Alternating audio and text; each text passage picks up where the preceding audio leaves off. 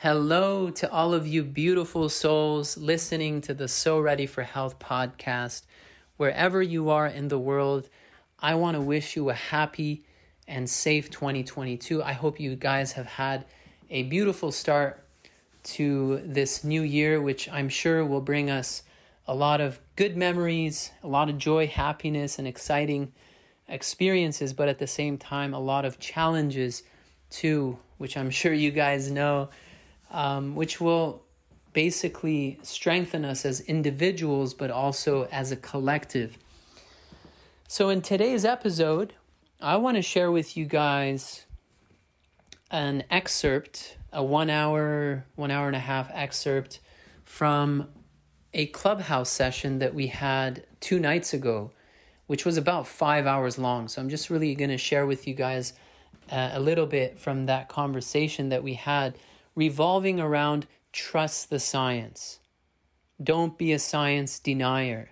Trust the experts. Don't think for yourself, etc., which we've been hearing from the mainstream media and their puppets throughout these entire 2 years, right? So we dive deeper into that and we expose it. And it was a really good session. I really enjoyed it. And I really enjoyed all the contributions that everyone made.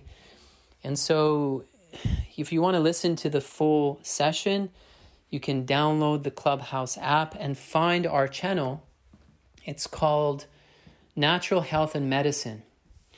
And you can join and bang the bell to be notified of future sessions. I organize about 2 sessions a week. And so you can join in on the conversations. And so that's really it. Without further ado, here is the conversation we had, and I hope you guys enjoy it. So ready for, I'm so ready. So ready for, I'm so ready. So ready for,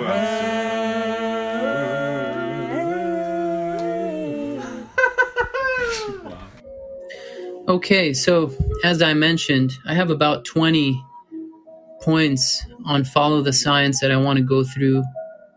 I may as well start with one until a couple more people roll in. So the first one is, let's start with the so-called science of antibiotics. So the first antibiotic, as some of you may know, was discovered in the 1920s. Okay? It was called penicillin. And the way penicillin works is that by virtue of being a fungal poison, a mycotoxin, it happens to kill bacteria. I mean, that's how they work, right? That's how bacteria, fungus, they all work, they compete with each other and they kill each other off with their biotoxins. Big deal, okay? So that was the first antibiotic that was created, and it killed bacteria. And that was the invention of the modern day antibiotics. And shortly after, two decades later, after they started using penicillin, popping it like candy, the medical establishment realized that they had caused an epidemic. An epidemic of what? An epidemic of fungal overgrowth in the body of the patients who had been given penicillin. Why? Because the mycotoxin, the fungal poison produced by the mold Penicillium, was killing off indiscriminately all the bacteria in the microbiome, not only the bad bacteria, but also the good ones. And so in this new dysbiotic environment where the good bacteria were no longer present, these natural competitors of pathogenic organisms, well, the opportunistic pathogenic fungi, parasites, and bacteria now began to grow and induced fungal infections in the gut. As many of you know, it's called candida fungal infections in the gut, and then it would spread all over the body. So there were 2 nurses who set out on a mission to cure this modern day medical induced epidemic. okay, caused by their antibiotics. I can't recall their names right now, but I made many presentations about them on my Shadowban YouTube channel. You can go check it out. I think it's called They Buried the Cure for Candida or something like that 50 years ago. You can find it on my YouTube channel. But basically they found the cure. So they went on the search for the cure, they found the cure, and they named it nystatin. Not because it is a statin drug, but because it was discovered in the state of New York. NY state, right? NY statin. And it was so effective at curing this fungal infection that shortly after, the modern-day medical establishment adulterated the original formula and rendered it ineffective. So many of you may have even taken nystatin, okay? You'll notice that it's packed with sugar, artificial coloring, polysorbate 80, some of the most cancer-causing chemicals, right? And we know sugar feeds candida.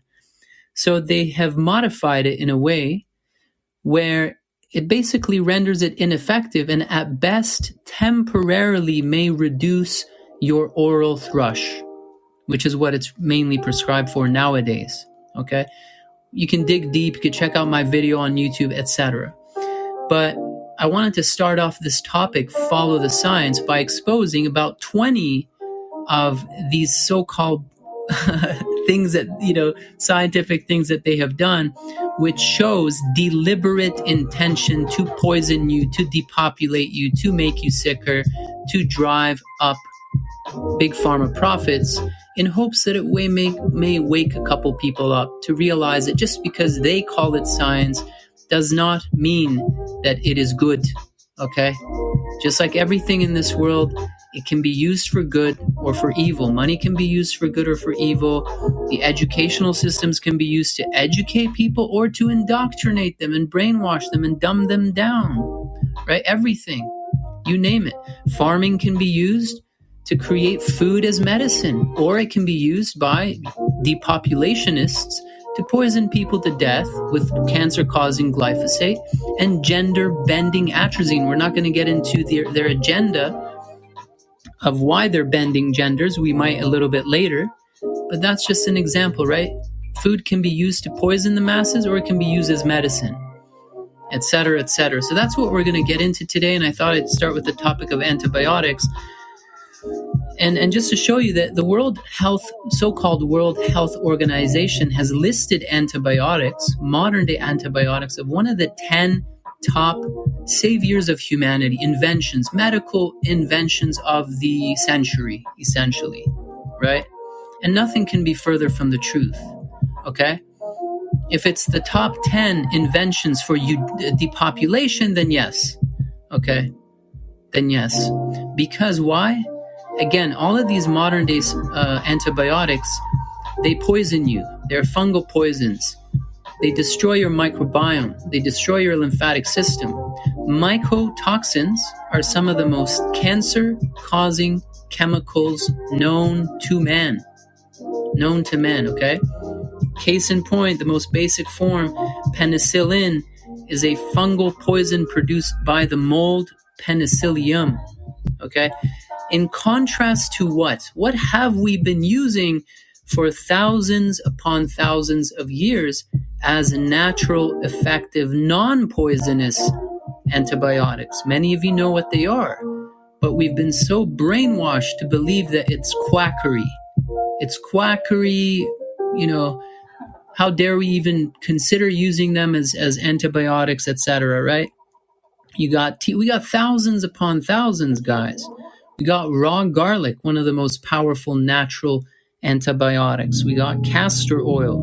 We got tea tree oil, coconut oil, which contains caprylic acid, right? Clove oil. I mean, the list goes on and on, guys, right? Neem powder.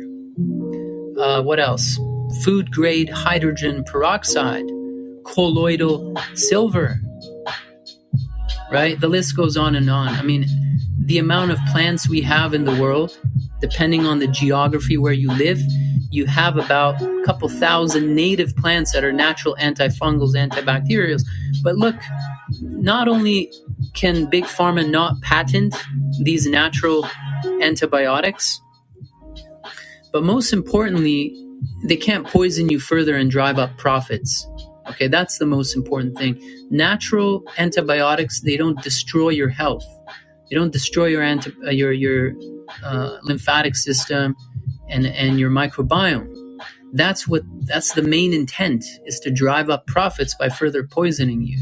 Okay, because they could patent natural antibiotics, just like they have patented the fungal poison from these molds, which aren't, you could argue they are natural products, which shouldn't be patented, right?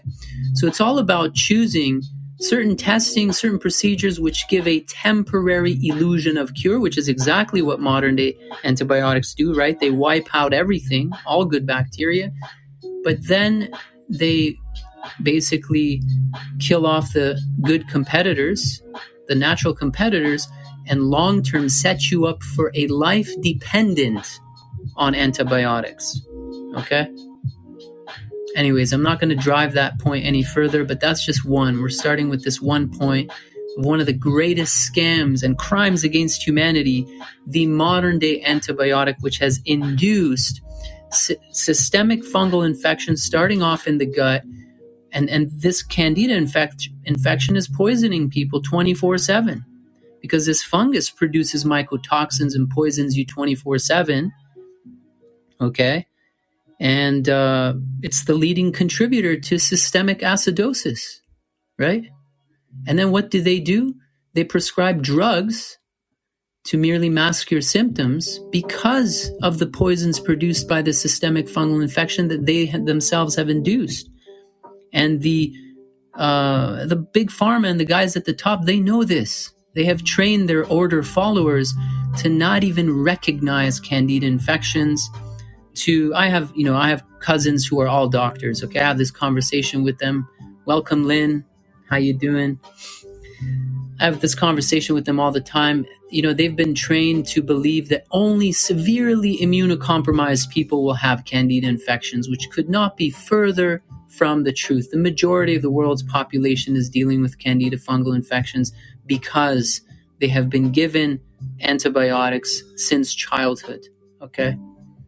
And so they've been trained to not recognize it, to not treat it, which is one of the biggest money makers of the industry, okay? Because mycotoxins, again, being some of the most cancer-causing chemicals known to man, being one of the greatest contributors to systemic acidosis, toxicity, inflammation, hypoxia, etc., will produce a myriad of symptoms, will aggravate whatever condition you already have going on, right? Which is gold, pure gold for the pharmaceutical industries to keep popping those pills to mask seemingly unrelated symptoms, right? With more toxic pharmaceuticals, which again merely mask your symptoms at best temporarily, but then further poison you. Further poison you. Anyways, Agnieszka, welcome. I didn't recognize you because of your new profile pic. Lynn, welcome. Phoebe and Deb. We're talking about corrupt science, guys. Okay, follow the science. Dark science, corrupt science, weaponized science. That's what we're talking about today. You guys are welcome to share a couple, examples as to how science can be so corrupt, just like I did. I have 20 points lined up, and I got 4 hours on my hand. This is going to be a long Clubhouse session with a whole lot of value, okay? And my hope is to drive this point all the way in today's session to wake a couple people up, that just because they call it science, it doesn't mean it's good and shouldn't be questioned. Agnieszka, let me let you up here, invite to speak. Welcome. Hello, Nabil, and hello, Lynn, and hello, beautiful people. Yes, I'm actually so disturbed. Today I watched a couple of interesting videos, documentaries, and exactly what you're saying. It's like playing to their hands. I watched the documentary what you call the Iron Mountain document and the NASA War document. I don't know if you heard. Woof, oh, whatever is happening right now, I know exactly why, and it's kind of crazy, and we're being bombarded from everywhere, and it's been happening since World War II. So after World War II, so it's very scary. So it's kind of have to balance myself. But yes, Nabil, I totally agree with you. There are many natural remedies which I use myself as well. Like you mentioned Colloidal Silver, that's my natural antibiotic to go to for my children and myself, even my pets. And just better nutrition, which is probably gonna be harder and harder to acquire with their agenda. I think we are just in the midst, beginning of what kind of it's gonna develop pretty soon, which is kind of a little bit scary, which I don't want to be a little bit fear mongering or something like that, but it's kind of interesting, and I totally agree with you. The whole medical system is corrupted, and I learned on my own 15 years ago and been exposing that as well. A lot of people didn't believe me then, but now I think a lot of people coming to the same conclusions, especially on those platforms. So we have to figure it out how to battle those kind of evil entities right now, because they actually think we are disposable. They already have technology that reach I don't think even we can imagine in our minds, and they probably immortality in some ways, and they try to depopulate us, the cloning and other things like that. It's kind of tricky. They have med beds that they came up recently, and they just starting promoting, and I'm sure that's just the surface, because I'm sure they already have ways to keep their health intact. That I'm talking about that 1%. So it's great, Nabil, that you have such knowledge and you can share it and teach others, which it's very important at this time, because a lot of time I'm thinking we just scratching the surface, and a lot of people are still in that old kind of more awareness, still trusting their medical doctors and insurances and complaining about I don't have insurance or this is that. I haven't been in a doctor for 15 years right now, or actually 16. And I'm okay, and I don't plan to. I am doing everything I can to learn everything myself, how to heal myself. So thank you, Nabil, and hello, Lynn. I'm sorry for blabbing too much. Hi. Hello, happy 2022. I was like, oh, and Agnieszka. I thought, as soon as I saw her too, as I'm getting in and see her and see my dear friends. I haven't been on here as much. Great topic, and agree with everything what Agnieszka just said. And it's that whole, I know you're listening to that whole mass formation psychosis, whereas there's 30% that are so closed, the sheeple, that you just can't, they just close up when you bring anything up. And then there's 40% that are more curious. They're like, oh, I didn't know that. I don't see 40% here, but, and then there's 30%, which we are, that we're, we got it. We know what's going on. So we just have to open the masses, right, and get them on the same page so that we can get back on a right track, because there's so much unknown. And like you were saying, as far as depopulation, a few months ago, I would never have believed that. I was like, oh, that's the weird people. And now I believe it. So I think we all awake at different times. Let's say you can't push something on someone, that 30%, by going into, oh, there's parasites in the vaccine. You have to go way back and just start to get them curious. And so anyway, I'm rambling away. I'm just happy to be here and see what Nabil always has amazing information. So thanks for bringing me up. Hey, my pleasure. Welcome, Julia. Welcome, Phoebe, Deb. Happy 2022, everybody. We're going to move on to the second point that I'm going to expose about the science, right? Follow the science, trust the science. Don't you dare ask any questions, you crazy conspiracy theorist. So, over 50% of deaths worldwide across all hospitals, and you can Google this yourself, Over 50% of deaths across all hospitals worldwide is death caused by the complications of sepsis. Look it up. Sepsis, the cause of over 50% of deaths in hospitals worldwide.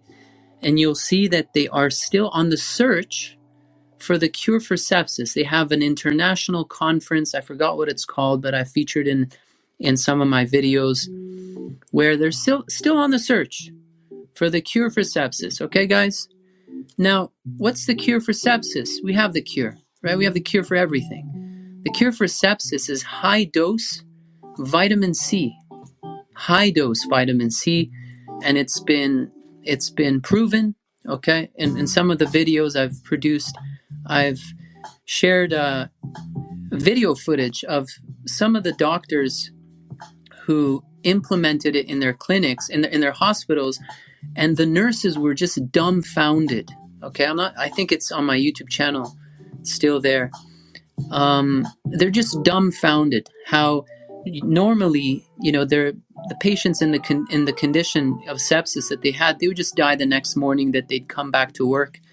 And once they started implementing the high-dose vitamin C treatment, all of their patients started to resuscitate, almost like resuscitating from the dead. They just couldn't believe it. They were laughing. They were like, they couldn't believe it, essentially, right? And you can look it up. The cure for sepsis, high-dose vitamin C. Go down that rabbit hole, and you'll find that the hospitals have banned it. I mean, what harm is there in a water-soluble vitamin? And many of you know, if you're subscribed to the Orthomolecular Medicine newsletter worldwide, that never has there been a death by vitamins. Never in history have we ever had a death by vitamin overdose. Never. But the big pharma is the third leading cause of death, according to them. Okay, it's called iatrogenic deaths. I argue that they're the leading cause of death, and by the end of tonight, I'm sure you will come to the same conclusion, that the so-called health agencies and their order followers are actually the leading cause of death, okay? But anyways, long story short, think about that. Think about the implications of over 50% of patients in hospitals worldwide could be saved if they would have not outlawed high-dose vitamin C, administration to their septic patients. Many documentaries have been made on this as well, and you'll see the corruption, the insane corruption. So that I want to just share that and say, guys, follow the science, okay? If the science is the science of depopulation, then it's all good. It's all good. Dr. Paul Marik, didn't he find the cure for sepsis? He does the high-dose vitamin C.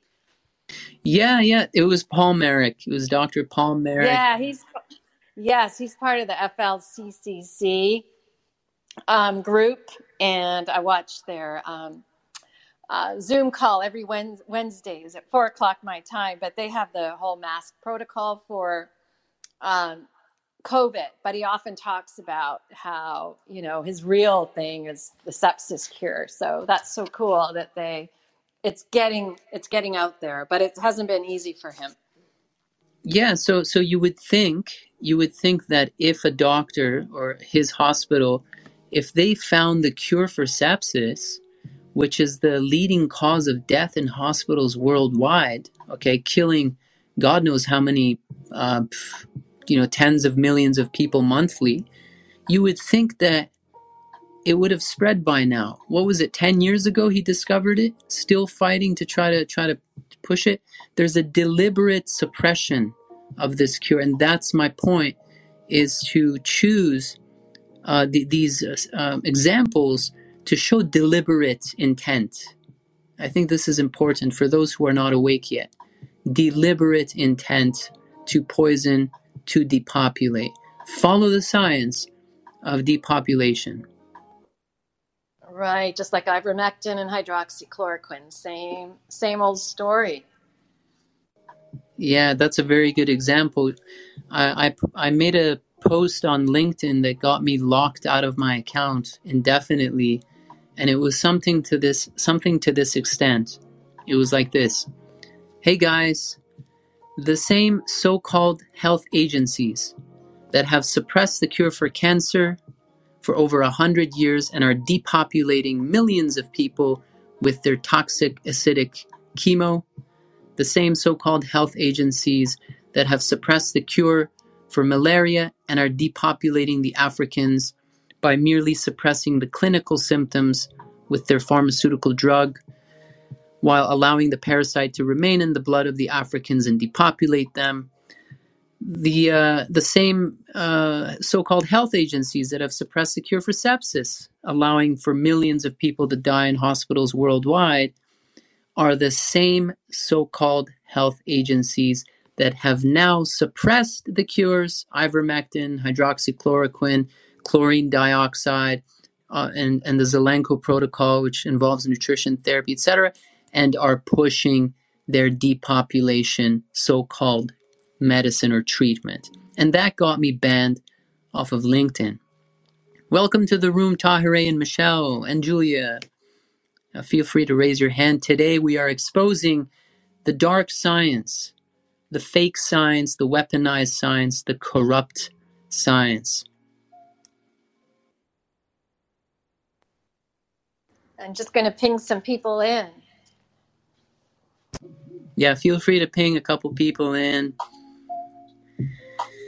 And Agnieszka, what are you saying? Yeah, I agree with you, Nabil. I myself cure my autoimmune disease with Dr. Maxwell Garrison, which I found him 15 years ago just by accident. I wrote his name down watching a documentary and started researching him. And he was a German doctor, actually, who came after World War II, escaped after World War II to the United States. And he had, cancer cures. And he brought a book, 50 cases of cure cancer. And I was like, what?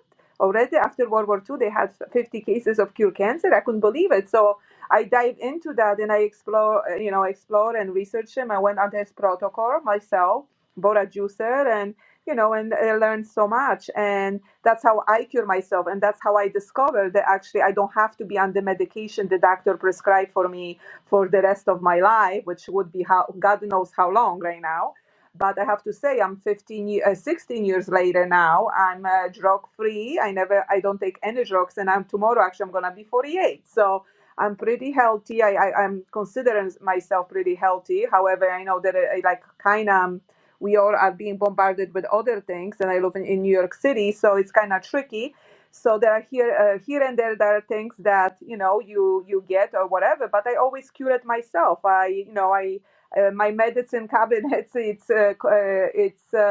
just essential oils, herbal remedies, definitely colloidal silver, apple cider vinegar, even baking soda I use as well for stomach aches. So oregano for toothache. So there are many, many beautiful natural remedies that we can use and implement in our daily routines. And we do not have to go to a doctor, unless it's an accident. I mean, I cannot make surgeries and things like that. But otherwise, it's like a cross, staying away from the, doctors. And I hope that it stays that way. Thank you, Agnieszka. Well, I'd like to welcome to the room all of the new folks. Feel free to raise your hand, join in on the conversation today. We're just exposing a whole lot of dark science, corrupt science. Sure, there is good in science, but it should be questioned. It should be questioned because, like anything else in this world, it can be used for good or for evil. I'm sure most of you would agree, right? Money can be used for good or for evil. We're seeing the financial system being used for evil, right? Weaponized against the 99%, the Fed. You got the educational system weaponized and indoctrinating people instead of educating them, dumbing them down, brainwashing them. We see the media, instead of being used for good, to show all of the good things that are happening in the world, all of the good people helping each other out, amazing things happening. No, none of that, not even one story. But a whole bunch of fear-mongering and negative news, just fueling division, racism, and a whole bunch of other nasty stuff. What else? I mean, everything, right? Everything can be used for good or for evil. Just because you call it science doesn't mean that it's not corrupt. So that's what we're doing. I'm going to move on to the next example I want to give about how corrupt science can be. And it's when it comes to their testing. So we talked about cancer and how corrupt that is. Their cancer depopulation scheme that they've been carrying out for over 100 years. But I wanted to focus on their testing as well. So their testing is one of the most corrupt things you could ever imagine if you meditate and reflect and dive deep and research for a while. We're going to start off just with the cancer testing. Many of you know this, but I'm just going to go ahead and share it, where their so-called cancer testing actually expedites your cancer. If you have cancer, it's going to make it worse. If you don't have cancer, it's going to ensure that you do get cancer by the 5th test, by the 10th preventative test, they call it, right? Preventative. As an example, we're going to start with the mammography. So many studies have come out from Norway, Denmark, and other places where they've shown that by the 10th year, when a woman does the so-called preventative mammography test, right? That's what they tell you. Do the mammogram as a preventative measure.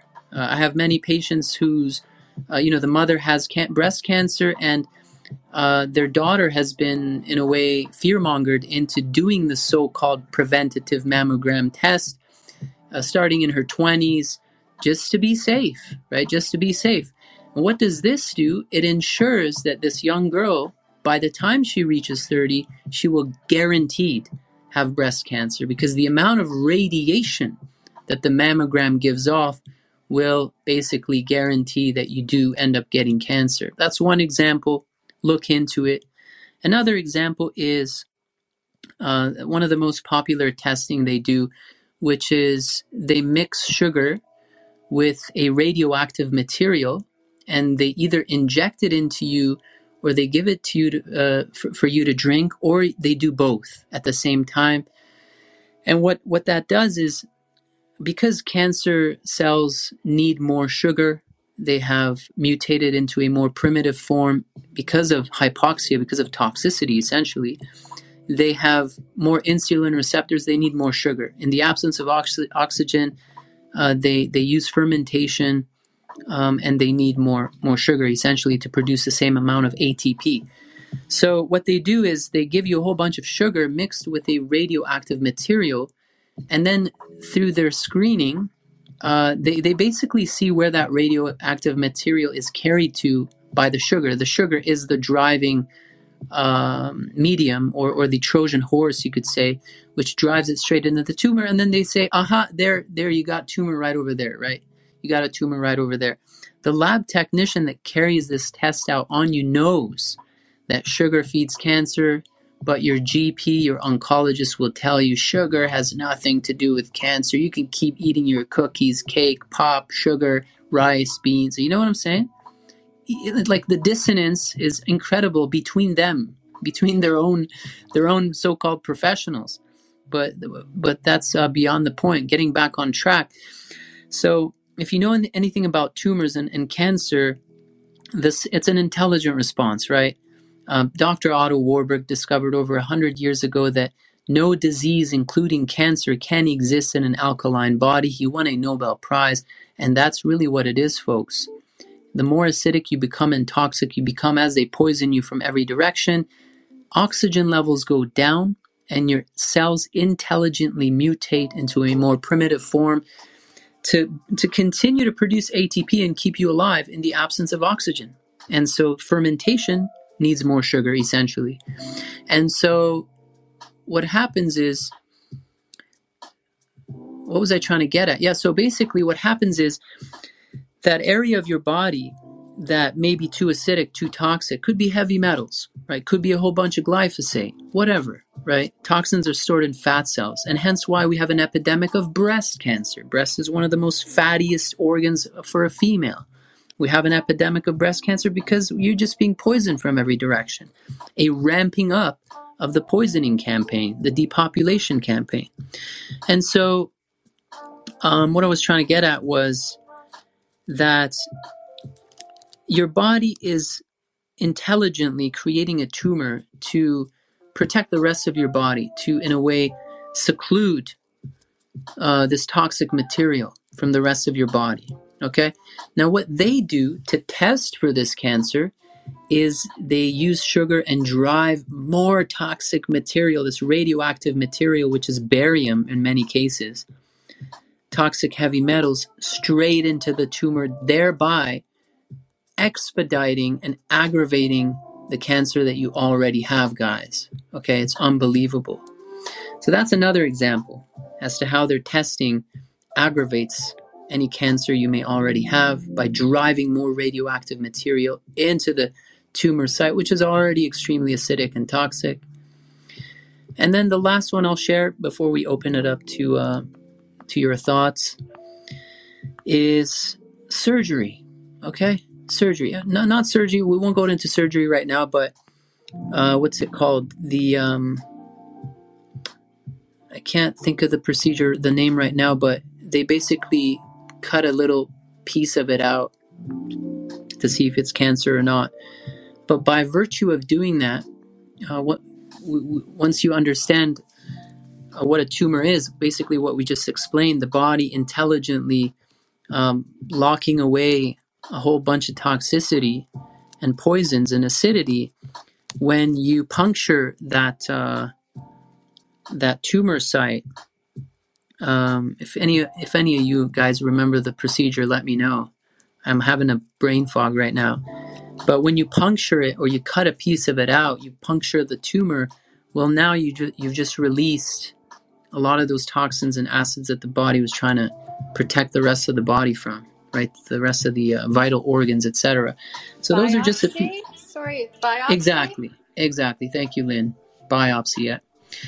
So thank you for that. Those are just 3 examples as to how their testing further poisons you just relative to cancer. Now, if we were to dive into all other types of testing, that would take a whole hour, 2 hours we're not going to get into. But that's something else I wanted to expose. Tahireh, welcome to the stage. Feel free to introduce yourself and share any thoughts you may have. Hi, my name is Tahireh Hansen, but no, I was just going to say biopsy, but somebody else said that. So I was sorry. Hey, no worries. Thank you. So yeah, feel free to share any thoughts, any feedback. Welcome, Lion. Happy 2022, and also anything you guys want to expose to. I don't want to be the only one exposing, but I do have a list of 20 things I just thought off at the top of my mind to keep the conversation going. Welcome, Lion. Hey, Lion. Thank you. Hello, Happy New Year, Lion. Hi, Happy New Year. New Year, friend. Long time no see. Yeah. Or here. Yeah, it's our little reunion. I think everybody was taking a little break from it, from Oh, I Lynn's know. house, maybe. Yeah, I think Yeah. she's been taking a break from her own rooms. True.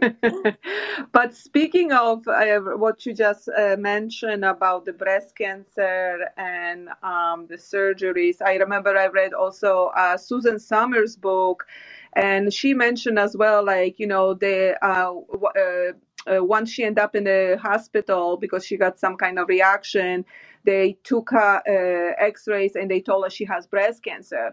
And in hell God, because she was going to a naturopath, she knew she was, and a day before she was digging into the ground, so she developed some kind of bacteria infection. However, they want to amputate her, how you say amputate, I think, the breast right away. They were forcing it to, harsh medication and things like that. And she, because of the knowledge she had, she was holding it off.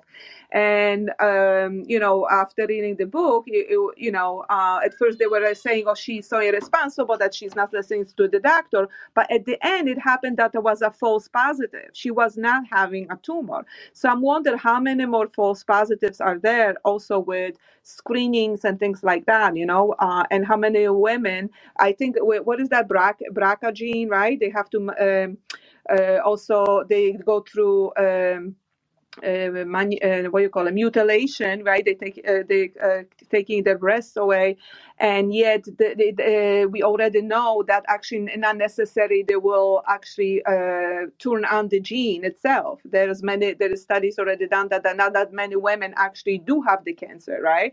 So it's like that we have maybe cancer within ourselves and we can turn it on and off.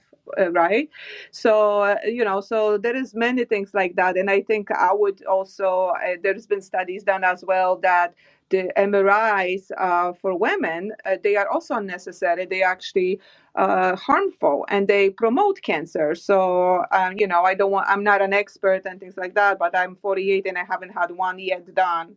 And but you have to look into that. If you just don't trust everything the doctor said. It's a lot of money into it, and I just lost actually my girlfriend 3 weeks ago, I think, and she had ovarian cancer and she went through surgery, 3 chemotherapy, and the last one was experimental chemotherapy and killed her within days. So it's very the medical practices are very harsh, and kind of we like almost like lab rats right now.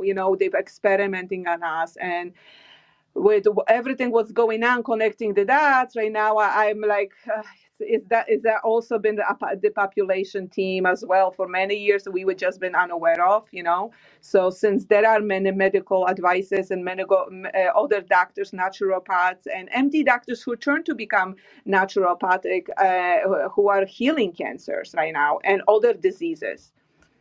Thank you for letting me speak.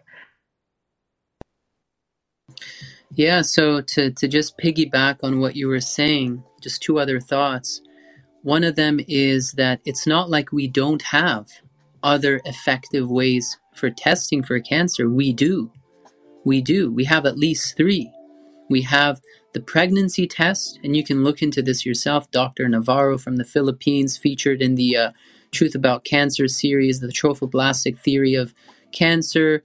That's what it's based off of. The same hormones are used. Obviously, if you're a man, you test positive, you have cancer. If you're postmenopausal, you test positive, you have cancer. If you're a young woman, then if you're not being sexually active, then it's pretty accurate. They don't want you to know they don't want you to know this. And not only the pregnancy test, we have the pH meter test. Again, going back to Dr. Otto Warburg's work, if your urine pH, your first morning urine pH tests highly acidic, then that's the environment in which cancer thrives, right? If you're highly alkaline, you're testing yourself every day, monitoring yourself every day for peanuts, for nothing, essentially. You got that. You got the Nagalase test, which is very popular amongst naturopaths, some places in the world. Now, one of the things these 3 have in common is 1, it empowers the patient to test themselves, and 2, basically, as they test themselves every day for dead cheap, they can adjust whatever natural protocol they're using. They're empowered. Do they see results? Do they not? They can adjust as they go. They're not at the mercy of the medical priest dictating to them, hey, you got 10 days to live, obey me. You better submit to this depopulation chemo, otherwise, right? So there's that aspect of maintaining control of the testing, allows the establishment to maintain control of the diagnosis, the treatment, all that kind of stuff, right? That's the power of maintaining control over testing, just like in the scamdemic, right? The entire scamdemic has been built on this fake PCR test. And because they were the sole authorities controlling the testing, they drove the entire narrative. You control the testing, you control the narrative. Same with cancer. They control the testing, they control the narrative and the outcome and dictate the so-called treatments, right? So there's that aspect of it that nobody else is allowed to come up with any test for any disease. Only they are allowed to, right? And then the other aspect is that these tests have in common is that they don't further poison you, okay? The Nagalase test doesn't further poison you. The pregnancy test doesn't further poison you. And the pH test doesn't further poison you. But all their tests, as we described, expedites your depopulation. Welcome to the stage, Danny. Hello, how are you? Hello, Danny. How are you? I'm good, thanks. How are you? Hi, Danny. We're great. Hi, Lynn. Hi, Lion, and Nabil, and everybody else in there. Nabil, how about thermography for instead of mammograms? I've done that for years. Yeah, that's a very good example too. Very good example. Yeah. One of the things that thermography has revealed, I saw in a couple documentaries. I don't use it myself because here I don't think we have that technology here in Portugal, or at least they don't use it. But one of the things that confirms what I just shared with you guys regarding the epidemic of breast cancer being merely a result of a ramping up of poisons, a ramping up of the poisoning campaign, whether you believe it's deliberate or not, okay? It's just the breast happens to be the fattiest organ of a lady, and that's where toxins are stored in fat cells. Very simple. And what thermography has revealed, I believe I first learned about it in the Truth About Cancer docu-series produced by Ty and Charlene Bollinger. What they revealed was that they found that one of the leading causes of heart attacks and breast cancer was tooth infections. And through thermography, you could see it live, essentially. You could see the biotoxins being produced by root canals, for example, infected teeth, just slowly make their way through the lymphatic system that is shared with the heart and with the breast. You know what I'm saying? So, one of the leading and they found the complete correlation between like the right tooth, the infection in the right side of the teeth, and the right breast, the left side of the teeth, the left breast, right? So, Which is connected to root canals, right? Yeah, root canals. So that's been exposed by, what's the guy's name? Dr. Weston Price. He was one of the first. Long live Weston Price. So yeah, he revealed that all root canals for the most part are infected. You may not feel it. In fact, most people don't feel it because through the root canal procedure, the nerves are killed and cleaned out. So whatever infection may grow, you won't feel it because there's no blood supply to that area. Your body won't try to fight the infection, create inflammation. If there's no inflammation, there's going to be no pain. So you won't feel the infections, but most people who have root canals have massive amounts of biotoxins just being fed in through the lymphatics of the teeth, the neck, and affecting the heart and the breasts. So, a lot of integrative dentists now, they use like ozone, what's it called? Ozone disinfecting using ozone before they close it off, and some other techniques that I'm not very familiar with because it's not my specialty. But Weston Price. And then there was a documentary that was released on Netflix many years ago. It was called The Root Cause. And then it was banned and taken down shortly after because it wasn't good for the business of dentists, right? Yeah, and exposing the fluoride, right? This misconception that fluoride is actually so good for your teeth, and it's actually a neurotoxin, right? So, so it's and now they put it in everybody's water all over the world. I'm sure there are a few countries that they don't do it, but they did that in concentration camps, Nazi concentration camps in Europe, and it's promoting decay of your teeth, and it's harmful for you. So that's another way. Yes, it dumbs them down. That's why they use it, and they use it here too. So I know it's crazy. And Weston Price, fascinating. Did you read the book, Nabil? That Degeneration of, it's that huge book, and it goes into his story. He was actually a Canadian dentist. Was it in the 30s? He traveled the world and he found that Yes. people that were lived off the land, and they had nice, wide, healthy jaws. Their teeth were beautiful. They weren't crooked. As soon as the roads came in and brought in processed foods, they had narrow jaws and then crooked teeth. So he could tell the health of the people by not only the shape of their face, but how their teeth were. And if they had lots of space, nice wide jaws, it was usually because they had healthy food. So really interesting. And that's just a little part of it, but I always found that whole story fascinating. Yes, I actually read. I didn't read his book yet, but I did a lot of research on him, and you are so right. And there is another actually, Dr. Ramiel Najil. He also wrote a beautiful book, Cure Tooth Decay and Heal and Prevent Cavities with Nutrition. And, he actually even said that you can, when you have tooth infection or any Decay. tooth decay, you can actually, the animal can regrow itself basically by changing nutrition and eating certain foods, So he talks about whole foods and ghee, one of the things, the ghee, I think, and grass-fed butters, eating those kind of foods. Yeah, sounds like Weston Price. Yeah, the healthy fats and just like the whole Weston Price organization too. So interesting. I haven't heard of that one. I'm going to have to check out that book too. It's a great one. And actually, he talks about that you can regrow your own teeth, which I'm not so sure, but if you read it, which is interesting. But I'm not a great speaker, and I know, but I don't remember every detail. Oh, you are. I will send you the name of the book in your back channel if you want to look at it. Okay. And I think he has some videos as well on YouTube.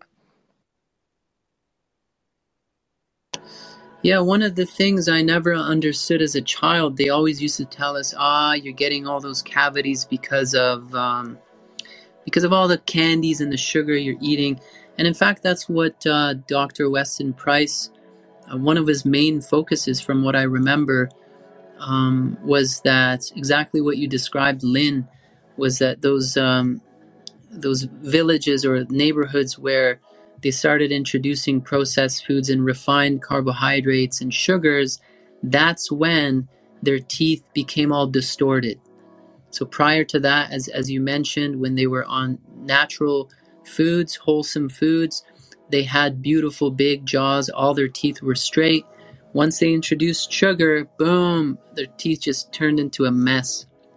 But from what I've learned over the years, kind of connecting the dots, it makes sense because when you study, the whole science of pH balance and alkalinity and acidity, you one of the things you learn is that the more sweet a food is, the more acidic it is.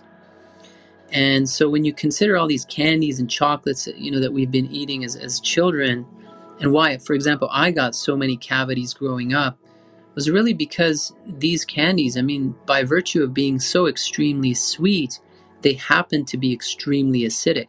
And if you don't brush your teeth, as a child, I didn't really brush my teeth, that, those candies, chocolates, highly acidic, remain on your teeth, right?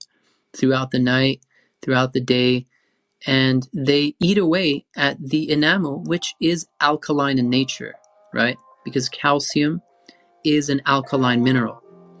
So anyways, I just thought I'd throw that in as well.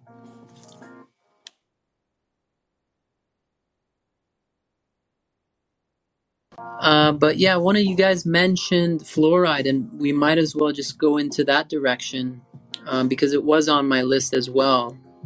And that's another example of follow the science, do not question the science, and how for 70 years at least, from what I researched, for 70 years, the average Joe, the average parent was, protesting. We have these photos on Google. If you type it in, fluoride, 1950s, conspiracy, all that kind of stuff, you'll see back in the day, they were protesting So the governments are fully aware of this concern, okay? So the average Joe has been protesting for the past 7 years. We don't want to get dumbed down. Take fluoride freaking out of our waters already. And as one of you mentioned, fluoride is a known neurotoxic, kidney toxic, thyroid toxic, liver toxic. I mean, it's one of the most cancer-causing chemicals known to man. Back in the 1950s, these order followers, big pharma order followers, also known as doctors, they were trained to prescribe toxic fluoride to patients whose thyroids were hyperactive. So they would slow down hyperthyroidism through fluoride poisoning. That's how they used to do it. So they know very well that at least it is a thyroid poison. So you wonder why we have an epidemic of thyroid diseases or hypothyroidism. That this is definitely one of the causes. We know that it calcifies or hardens the pineal gland, which prevents a human being from accessing, many features of higher consciousness, of dreaming, all that kind of stuff. And it dumbs you down. So finally in 2019, contrary to the wishes of the big pharma, eventually these scientific studies pop up.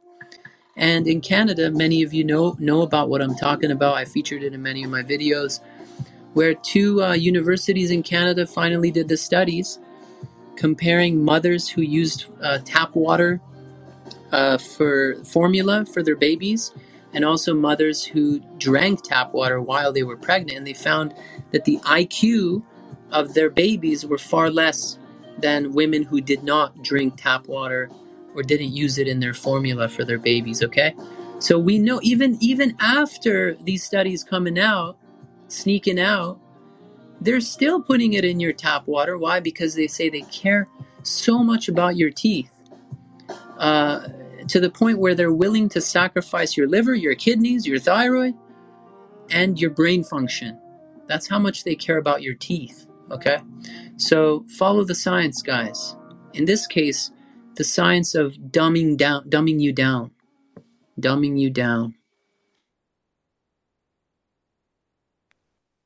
Yeah, this is just crazy with the baby water fluoridation. Now you see them everywhere at every drugstore. It's like babies need it. This is so outrageous. It should be banned out of the store. It's a toxin. It's a poison. And their recommendation is to give it to our babies. It's sickening.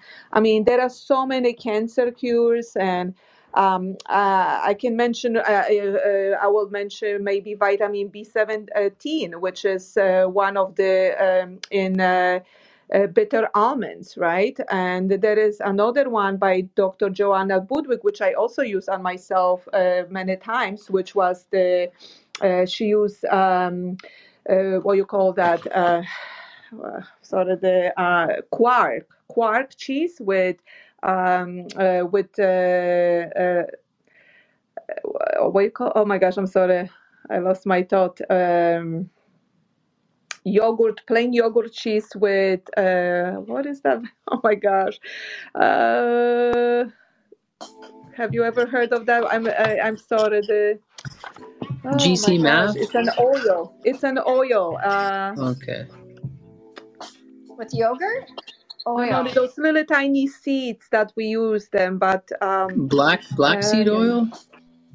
No, black seed oil is great as well, but there was another oil which flaxseed oil. Yes. So she used that combination. Yes. I'm sorry. I'm sometimes tongue twisting. But yes, so she used that protocol. She was a German doctor as well, and she used on many cancer patients. And it's a special protocol too. You have to look at it, the exact combination. And I would not recommend take the flaxseed oils when when it's open. I mean, it goes rancid after a while. So either you keep it in the refrigerator and I usually buy the seeds and I grind them and then I use them right away and mix it to get with the quark or farmer cheese or things like that. Because I think we also with those American diets, we always the recommendation is are that don't eat fat, but I think good healthy fats are very good for your body. I noticed that if I eat, let's say, avocados and whole things and whole milk, let's say organic milk or whole kefir, I actually feel better and digest, able to assimilate better than skin milk or things like that. So yeah, and yeah, so that's there are many cures. I think I don't know if anybody heard about Dr. Huxley, right? He used to um, also heal with different herbs and things like that. Esiac tea, there are many things that you can look into it, and many therapies for cancer and diseases that out there but being suppressed and told as being hoax, but they are not. Actually, if you really look into them, there are many people who are swear by it. Well, what's Nabil, your take on flaxseed? I used to use it. I was going for my thermography, and they looked at it and said, okay, they showed pictures of women that take the phytoestrogens, the flax and soy, and what's that other one? Black something. And the breasts are really, and I forget the name of it, but almost like they look like veiny and fibrous. And then she said, and then if you go off your flax and off your soy, they'll be all totally normal. So right away I got off flaxseed, and then they were very normal after that. So I don't know. That was the thermography company I go to here in San Diego.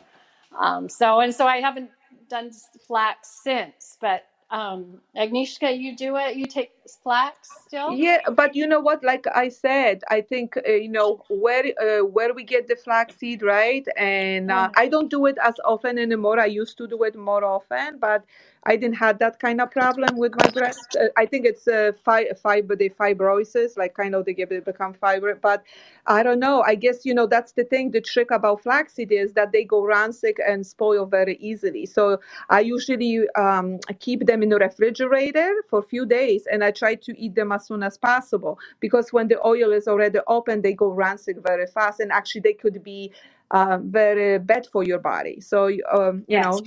Yeah.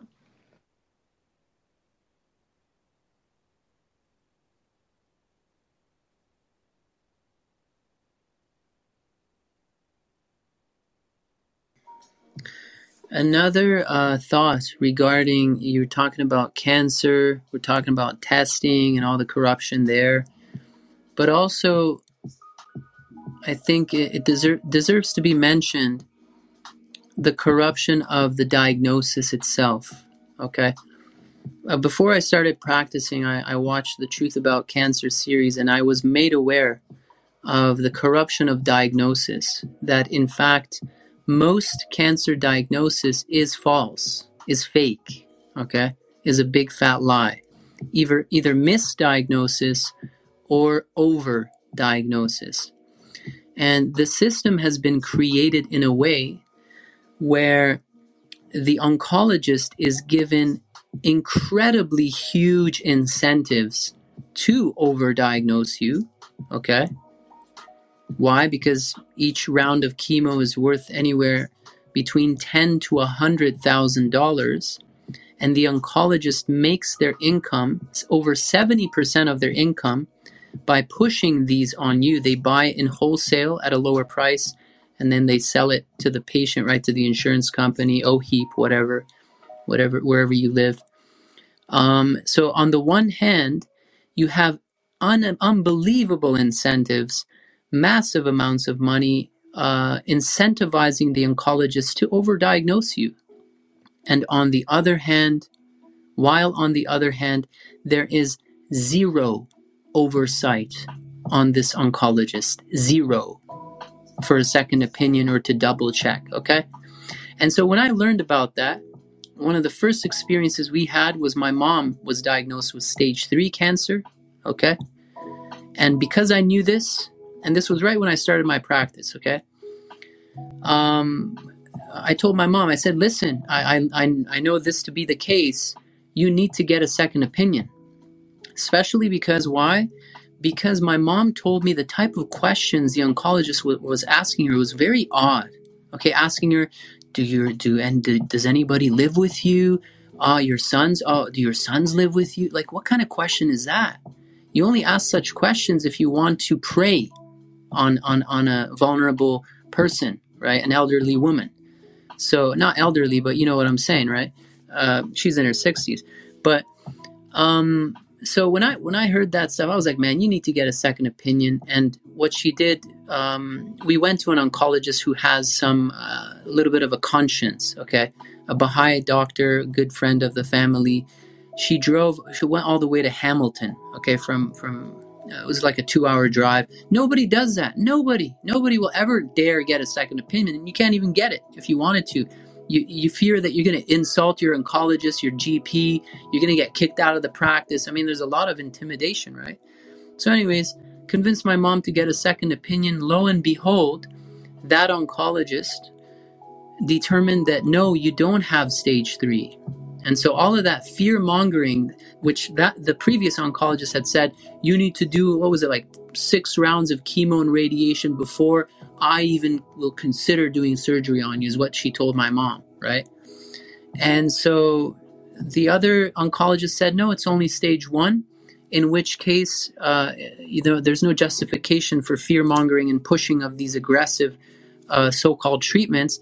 And we took it all naturally. I coached my mom for 6 months, re-educating all the brainwashing and fear-mongering that has taken place because my uncle, my cousins, they were all pressuring her, because they're all doctors, right? You got to do it. And they were attacking me for saying, Nabil, what are you putting in your mom's mind? What in her brain? But interesting fact, all of her family members who followed their instructions to take chemo, they all ended up dead, okay? Unfortunately. Ended up dead. The only person who followed my instructions is still alive, healthy and well, my mom. Okay? So, and now having said this was my first experience. Moving on into my practice, the first thing I tell every cancer patient that comes to me is, hey guys, be aware of this massive overdiagnosis corruption. You must get a second or a third opinion. And do at-home testing with the pregnancy test, with the pH test, to call the bluff of these desensitized depopulationists who get paid very well. So, yeah, anyways, thought I'd drop that.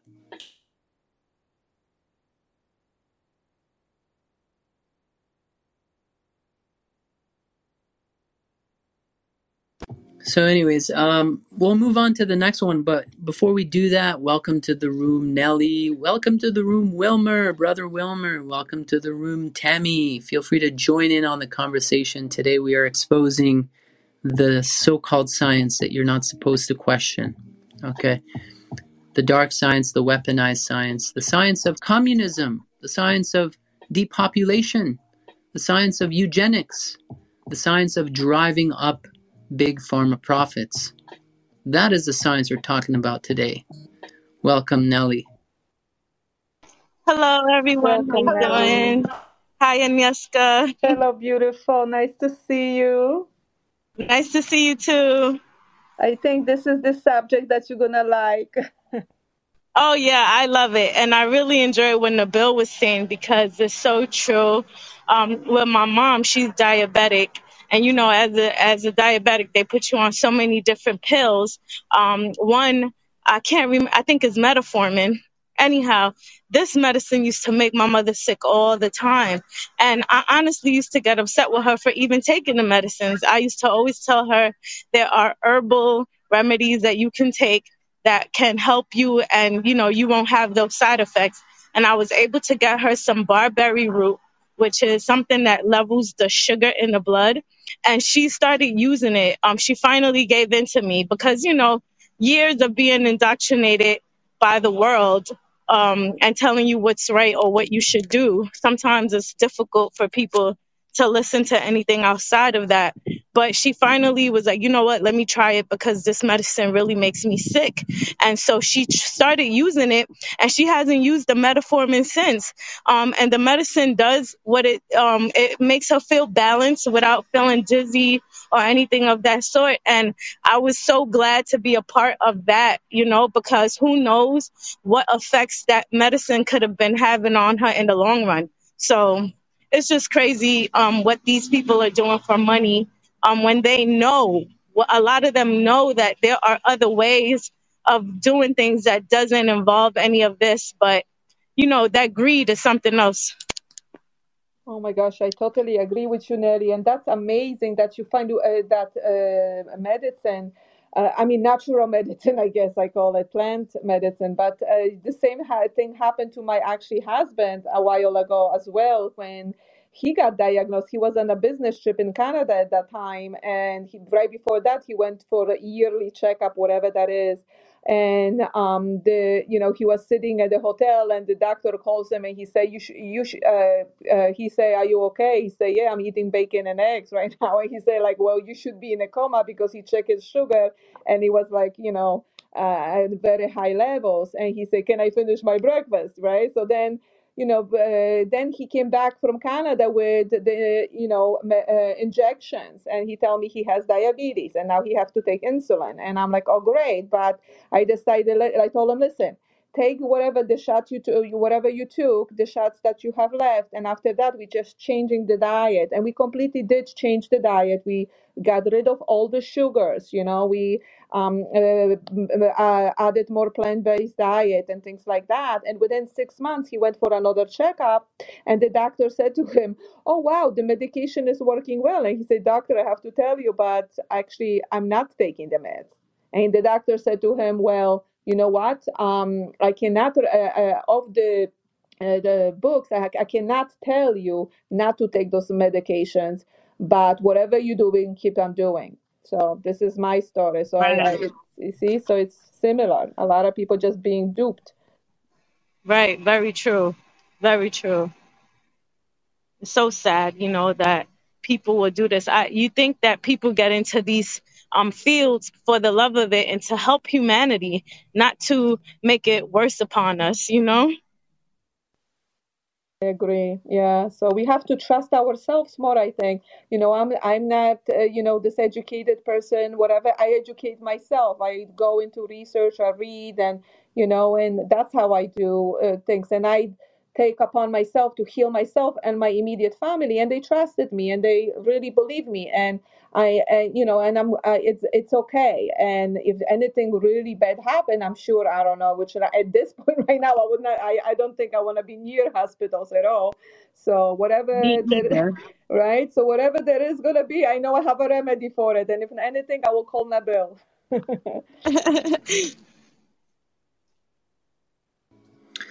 Yeah, my dad was a diabetic, and we went through the same journey, so I totally feel you, and congrats for figuring it out and helping your mom. Metformin, let's take a moment here because it's in line with what we're talking about. Let's expose for a moment the science of sorcery. Okay, let's follow the science of sorcery, which is what they're doing with their pharmaceuticals, such as the case for metformin. Now, what metformin does is it gives the patient an illusion that their diabetes has been improved, okay?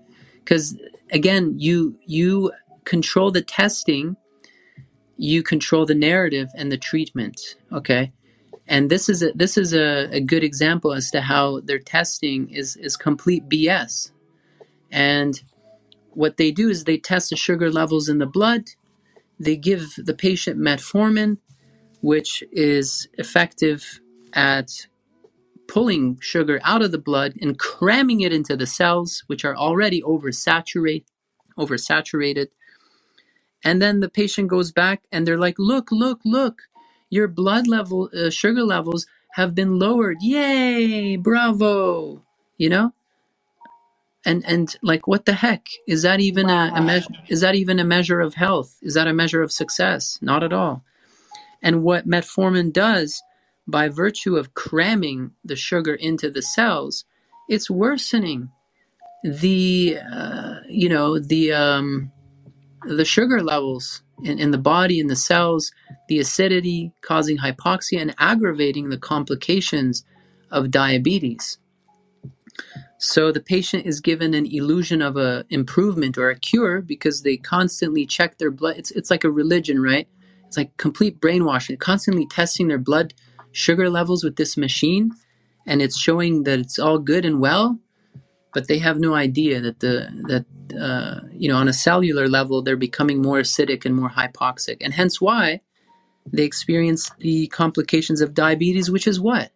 Hypoxia, right? You got to cut off the limbs. They lose their eyesight. It's just lack of oxygen to every part. Neuropathy, right? The peripheries. My grandmother had complications of diabetes. I was too young to know anything at the time. Otherwise, it could have saved her. But she got amputated, right? That's a good example of acidosis, which is caused by too much sugar in the system, driving down oxygen levels and causing the rotting of limbs and members and all that kind of stuff. So the cure for diabetes type 2 is simply less sugar, believe it or not. Less sugar. It's really that simple. And then obviously you can use herbs, powerful herbs like you suggested, in addition So true. to Gymnema sylvester, bitter melon, barberry like you suggested, and other ones too. But it's really, anyway, so this is the science of sorcery, like the case of malaria, which we've talked about many times, where they banned wormwood in Africa, which was a complete cure for malaria.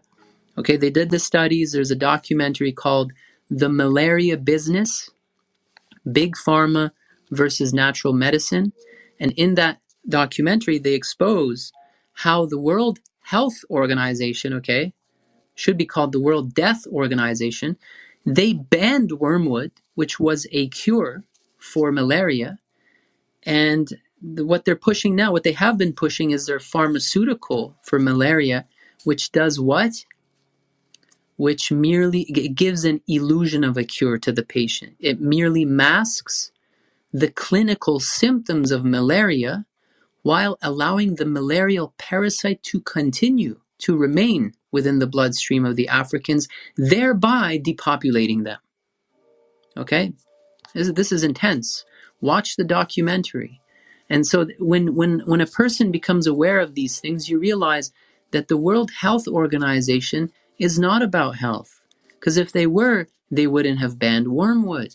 If they were, they wouldn't have banned cures for cancer. You know what I'm saying? Et cetera, et cetera, et cetera. It becomes scary for the average person when you have these realizations. Oh my God, right? The World Health Organization is the World Depopulation Organization? Oh my God. They've been in charge of this scamdemic for 2 years. Oh my God. Speaking of that, And Danny, the world before that. yeah. But Danny, thank you so much for those 2 documentaries you sent me. It was I saw them today. I was Yep. shocked. The Iron Mountain document and the Yeah, NASA mate. World document. Damn, Yeah. I'm like, it makes sense, everything what's happening now. So thank you for that. Yeah, that's all right. I just share it like, you know what, whether you like it or not, that it's fact. And it's just making sense of everything that's going on. And, mate, you know what? For years, they've just made us sick with food. You know, going from natural. See, that I was watching a documentary, Nabil, on. They were talking about Coca-Cola. When they were using proper sugar, it wasn't so bad. But then they changed from sugar to fructose. And that's when problems started, like that fructose was a cheap alternative, but it was bad for health too. So, you know. Yeah, it caused metabolic syndrome, fatty liver disease, high fructose corn syrup, right? Yeah, it's just, yeah. And I all don't know, the mate. It's other just, substitutes, sugar substitutes, equal, and the other ones that people think that they are healthy, but actually they're way worse, right, than sugar. Yeah, everything's bad for you, mate. It's just it's all been done by design. So everything they put in, like when you buy like cans, anything in a can, and you look at like like I don't know, numbers of 320 and shit like that. And you sort of look at it and you think, what is it? And then you go and look, find out what it is, and you think, well, this stuff's no good for you. So we've just cut a lot of it out now and just grow some stuff. So I also what want we to ask can. you, Danny, the question about that NASA Word document. Can I Yep. go to that website and check it out if it's for real, or do they remove that? No, no, you can go to that website. And it's there. Yep. Wow. So I will send you guys in the back channel that movie that Danny sent it to me this morning. But I would recommend for you to guys see it. It's incredible because now everything, whatever is happening, makes sense.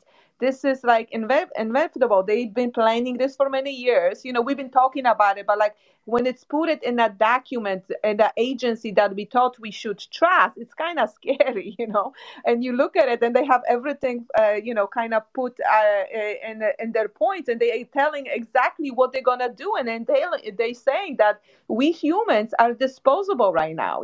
That we are not worthy, taking too much time. We are overweight. We are too big to be sustained. So they want to get rid of us, and just because that 1%, I think, also they have technology for immortality, basically cloning and things like that. So they don't need as many people. So this actually, it's scary because it's on their website, NASA website, and there is a documentary that you guys can see that this woman is exposing that, and she reading it step by step, and it's kind of scary what they have installed for us with all the like chemtrails and things like that. So it's basically food is one of those things that they're going after, to poison us, which is going to be. To think, Agnieszka, that video goes back about 10 years. So you imagine how far they've come in 10 years. Yes. It's crazy. Like, I couldn't believe it.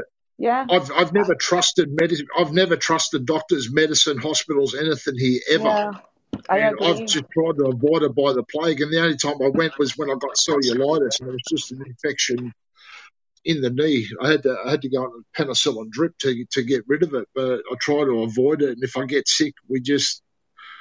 You know what? In Europe, they've got they make plum brandies and stuff like that. If medicine can't fix it, the plum brandy will.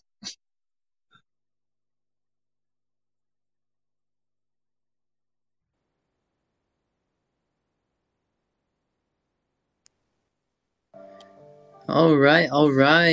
Welcome, Doctor. Oh, he just took off. Shall we continue then? Let's move on to another follow the science. Let's take a moment to follow the science of autism, okay? Follow the science of autism, where the science, so-called science, has been telling us for decades now, gaslighting parents who've seen their kids basically drift away right after taking shots, been gaslighted and told, no, vaccines do not cause autism, right?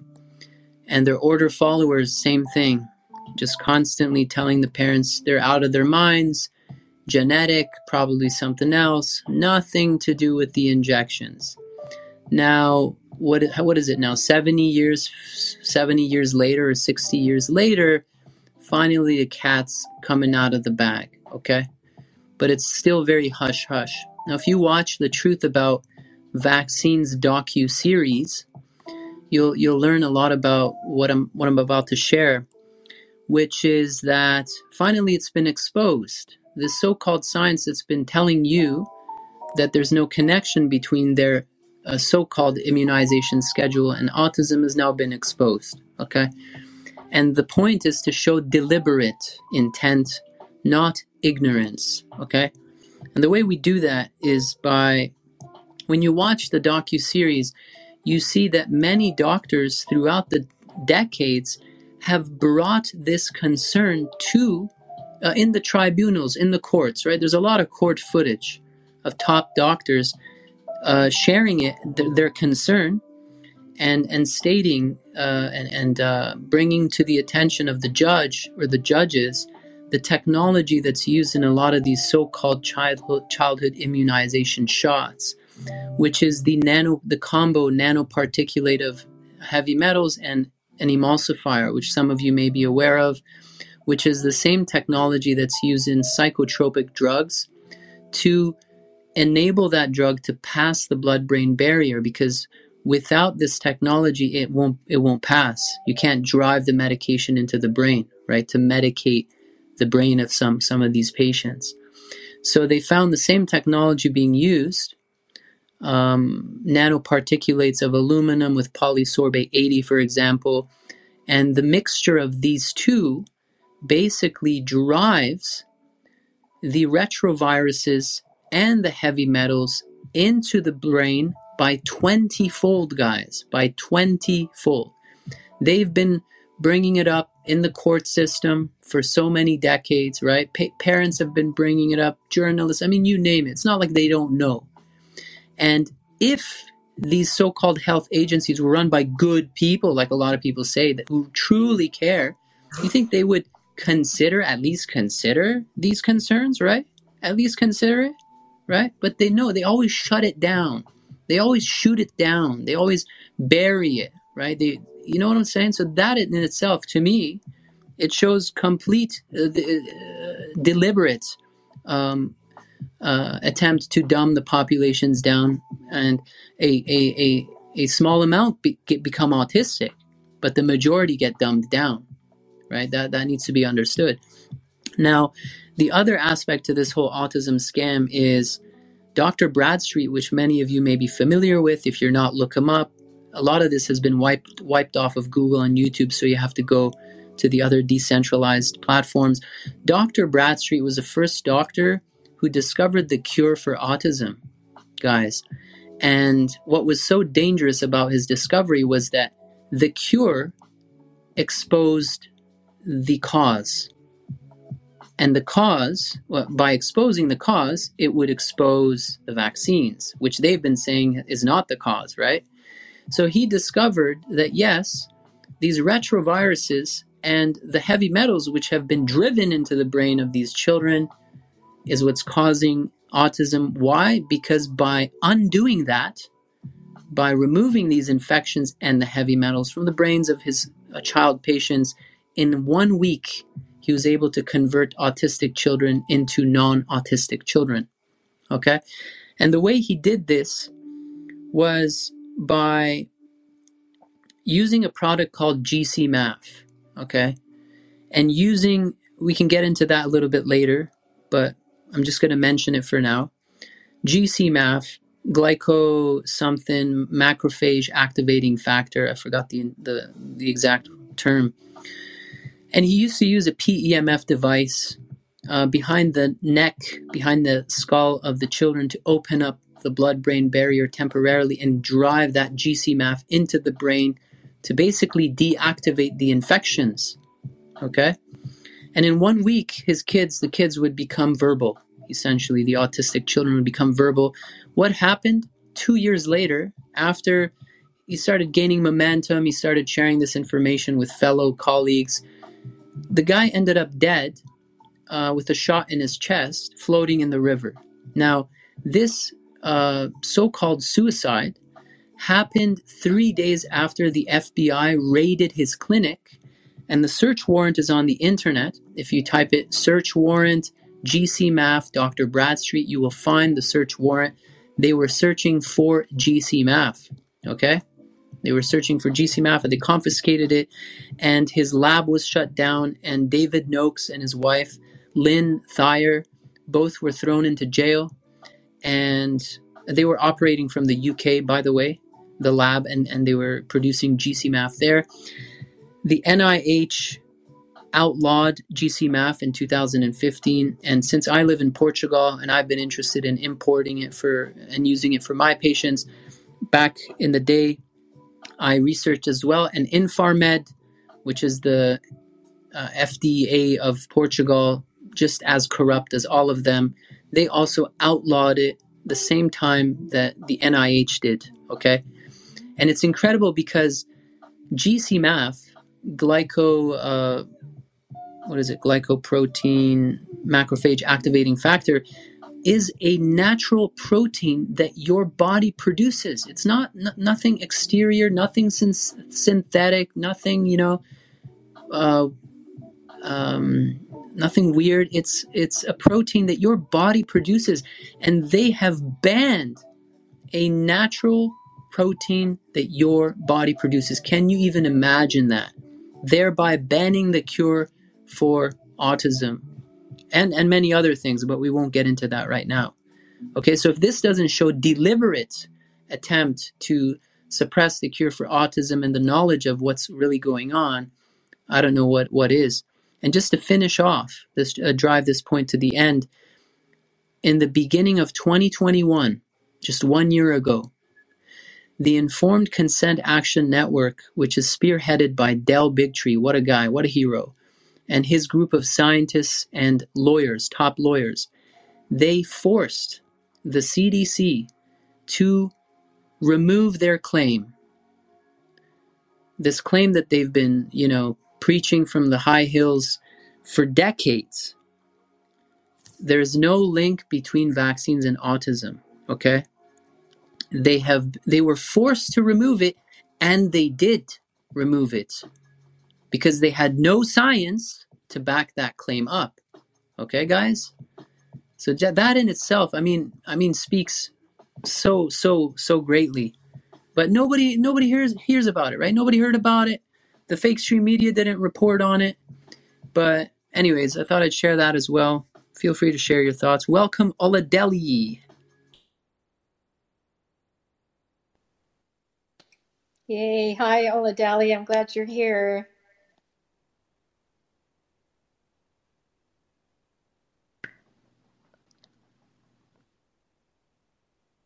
Maybe he's actually on the phone or something. But there is another Dr. Gary Null. I don't know if you guys ever heard of him. He also been fighting the vaccines, the childhood vaccines for many years, and been in front of the Congress and things like that.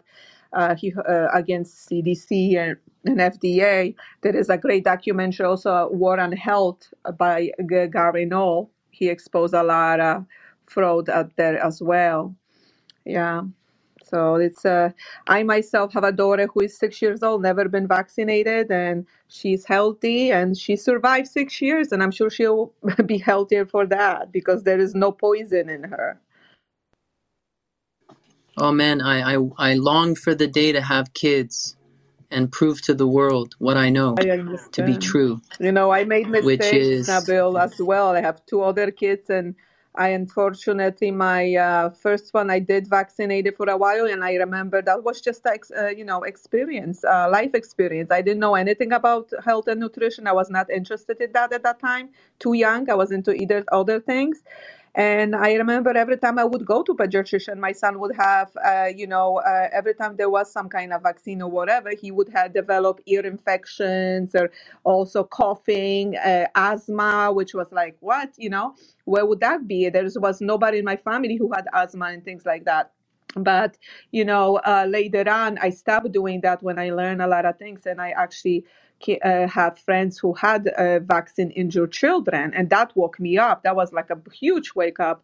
So I remember, like, I already have 2 kids, and I'm like, oh my God, this is what you just said. I was like, oh, I wish if I could do it again, I would do it differently, And 10 years later, boom, by accident, I got pregnant with my again.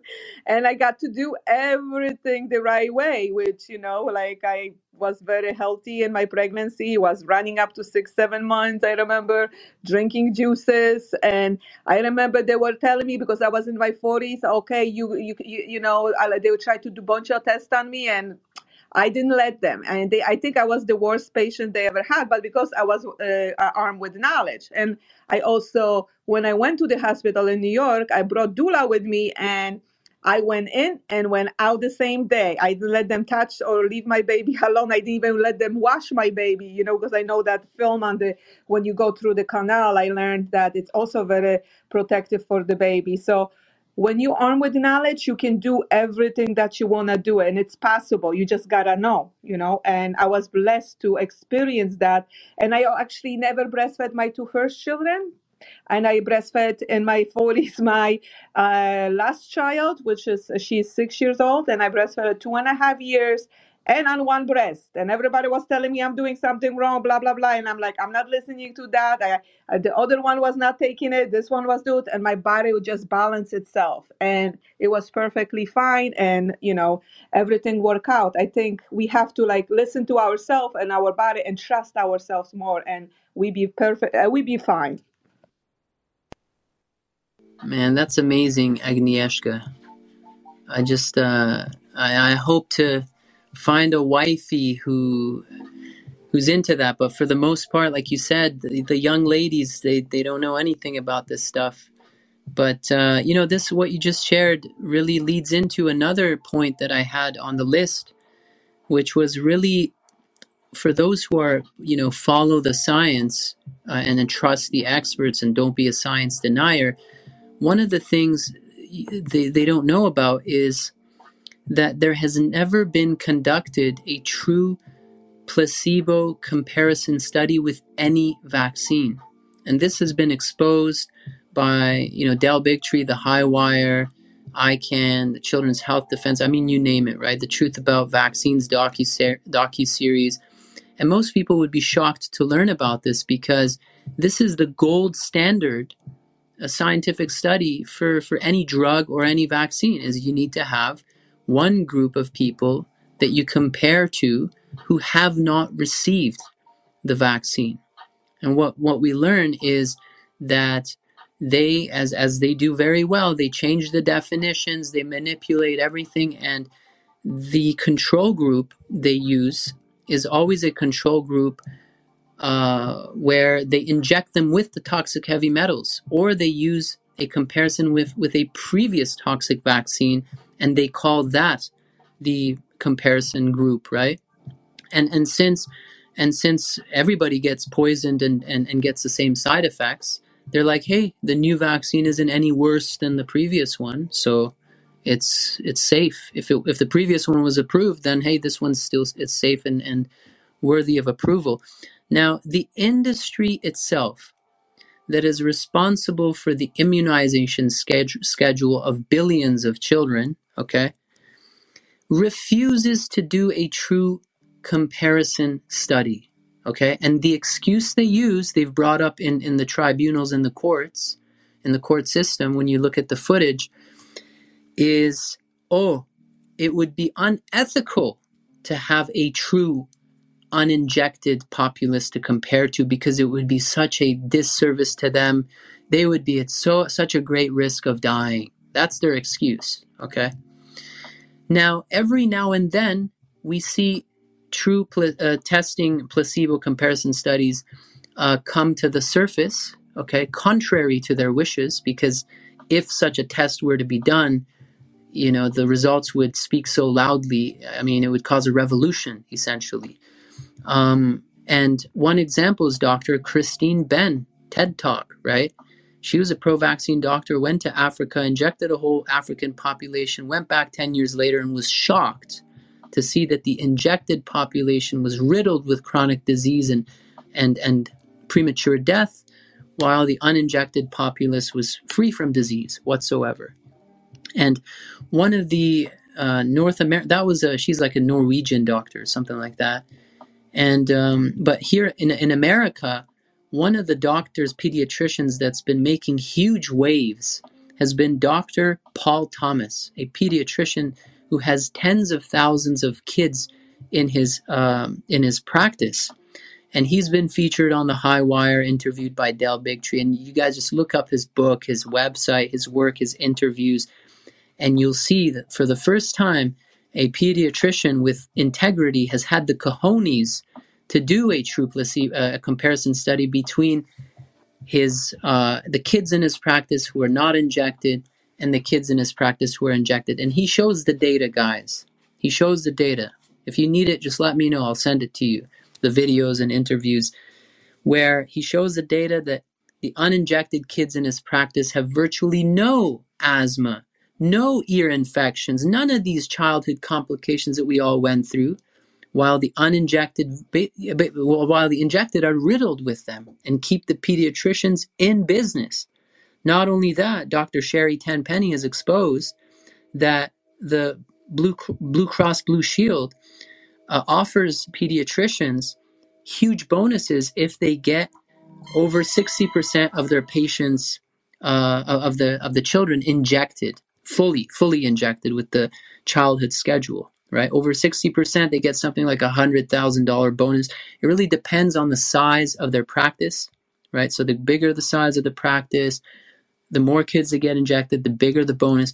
And this is why some pediatricians, they get very angry when parents suggest that, hey, we want to investigate first. We don't want to go too hard. You know what I'm saying? This is why they get extremely aggressive and violent, and they threaten to kick you out of their practice because they don't want you to count in that statistic. They don't want to lose their bonus, which could be anywhere from $50,000 to $100,000 a month, a year, which is big money, right? And so when you look, anybody who's really doing good, if I suggest that to you as a practitioner and you choose not to take it, well, that's on you. I could care less. I tried to, I shared it with you. It's up to you. But if I get angry when you don't accept it, well, that shows that I'm attached to an outcome of some sorts. And that's why I got angry, okay? I wanted something from you. You didn't do it. Now I'm pissed. I mean, so if there's any type of behavior that reveals this corruption, it's really that, right? Oh my gosh, Nabil, this is exactly what happened to me when I took my daughter out of the hospital because I told them I'm not going to vaccinate. I have a pediatrician, otherwise they would not let me out. So, I go to the visit, after 2 months, and of course they're trying to vaccinate me, my daughter. And I said, no, thank you. Can we wait? I was trying to stall because I knew that what the agenda was. So actually that's what they did. They kicked me out of the practice, and I'm thinking, if you really care for the child or myself, why would you do it? The child is healthy right now. There's nothing wrong with the baby. Why just because I don't want to take the vaccine, why, it was kind of heartbreaking at first, but then, it's thank God I talked to other mothers, and then I found another pediatrician in New York City who actually was an MD pediatrician, but who did not believe in vaccines. So everything is possible as long as you look for it. You know what I mean? And I have my dear friend, Helena. She has a daughter, actually, who has autism, and she wrote a book, which is in Barnes & Noble, A Mother's Journey from Autism to Hope, Finding Lena. And she wrote her journey living with autistic child, and her daughter was vaccinated. She was developing perfectly fine up to 3.5, smart, bright, talking child. And when she went for the doctor visit and they inject her with MMR, of course, the next day she told me in that book, it says that the same evening she saw something different in her daughter's eyes, and then within 2 weeks their daughter just start regressing. And Lena is 18 right now, and she she has full-blown autism.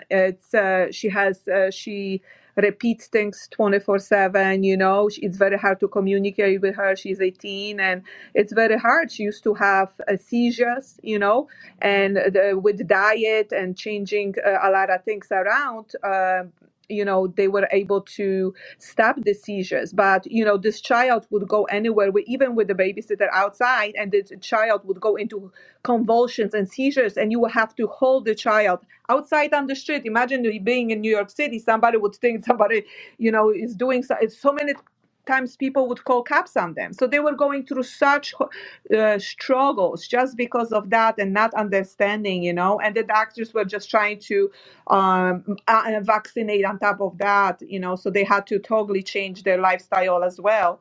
But she's 18 right now, and she still has autism, and she went with the natural way, and they're trying to find her, so they call it Finding Lena, and try to cure her. But I think you have to catch it very early when the child is, in the early development, and I think it was a little too late, so it took a hold of her, organs, especially the brain, the MRR, which is mercury, loaded with mercury, right?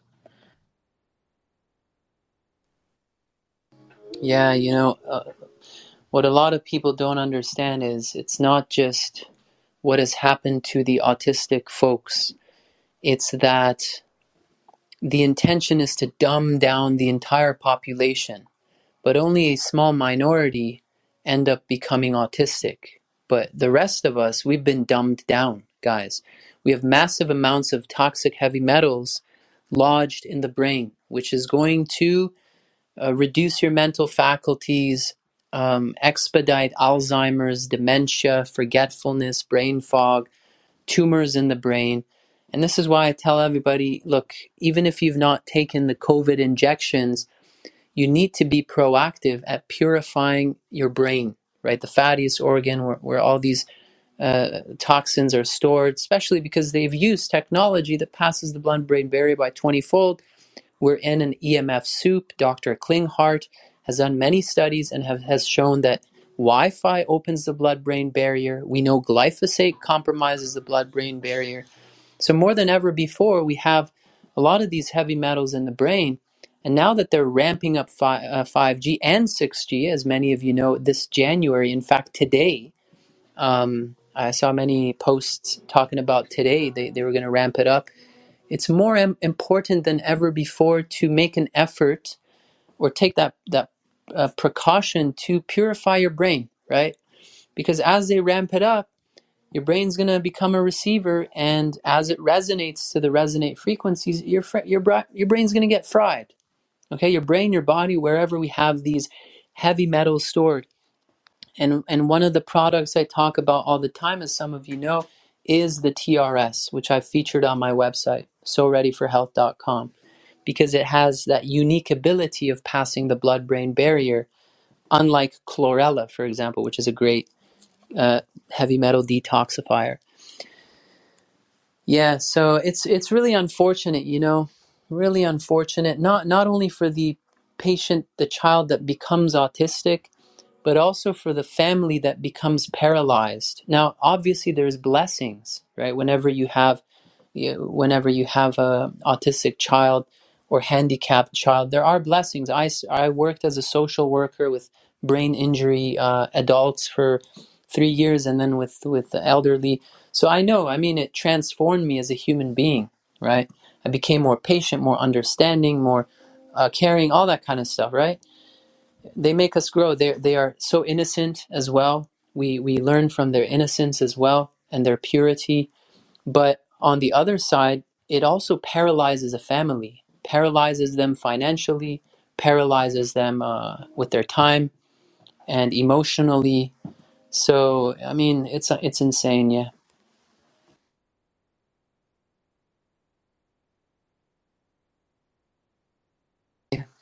All right. Welcome to the room to all the noobs. Anterly, welcome to the room. Lion, welcome back.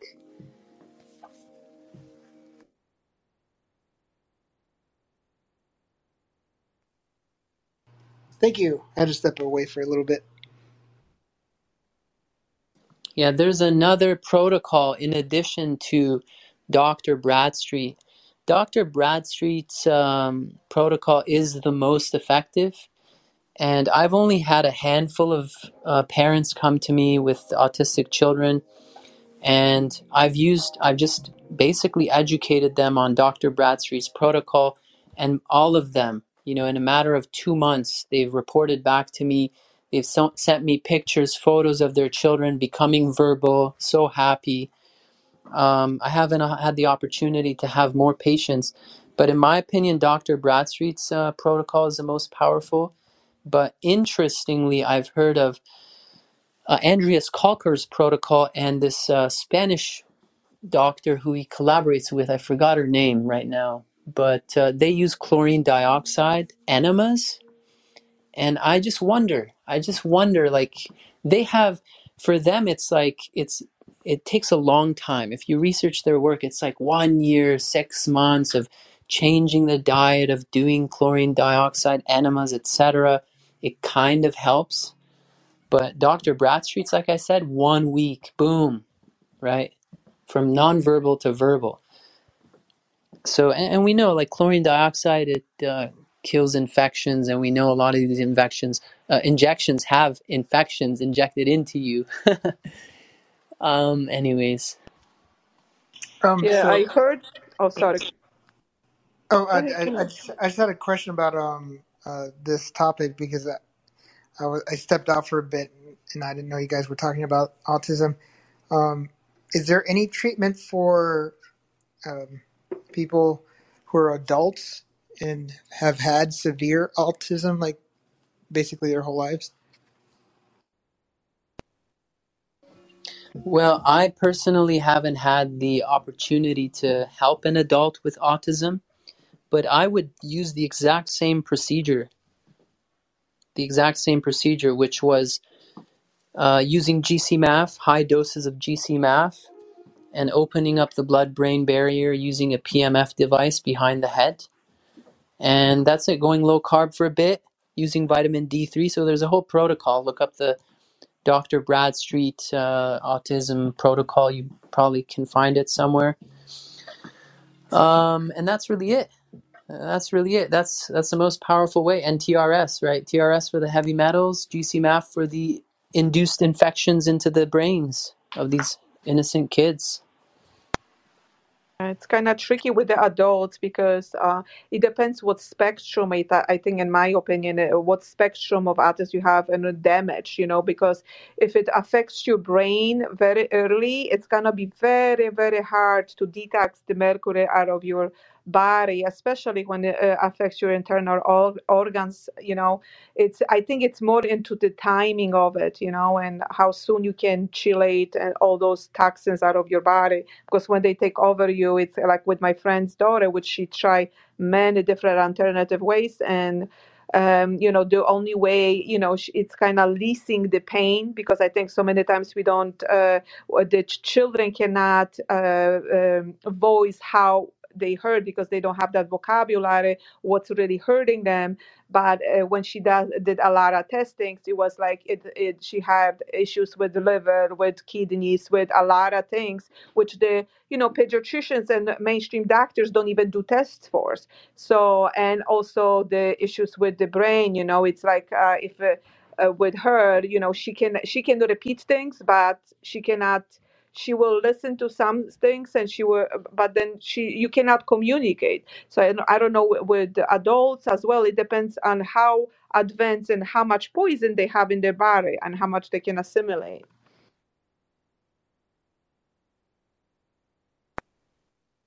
Yeah, that's true. I would imagine that if autism is left untreated for longer periods of time, that induced infection and heavy metal toxicity in the brain would damage the brain over time.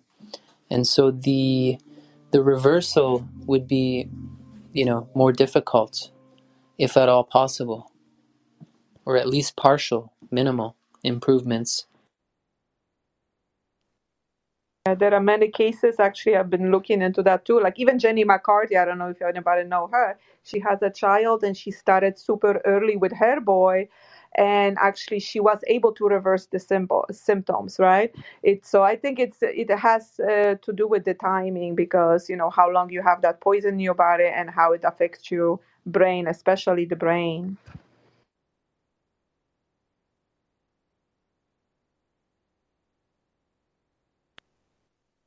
Insane in the membrane. Insane in the brain. Yeah. That's what they're doing to us, man. I hear That's what they're you. trying to do. Yeah. But this not, it's not to say that those children are not bright. My girlfriend, she is a psychotherapist, and she developed a special treatment routine with her daughter, actually, which is called RPM method. And I tell you guys, just because the children, they cannot communicate well in this realm, I was shocked I am shocked even to this. And I cannot figure out how this child who cannot communicate, who is, goes to special needs school, she is able to, through RPM method, talk about Shakespeare and, I mean, stuff that I don't even know. Like sometimes, she talks about biology and a lot of things. So there is something more to the human being than what the body we carry right now in this reality. And and the children are still bright, they're very conscious, they human beings. So it's still a lot. We haven't learned, and there are many different ways to communicate. I totally agree. Take the example of a person who is blind.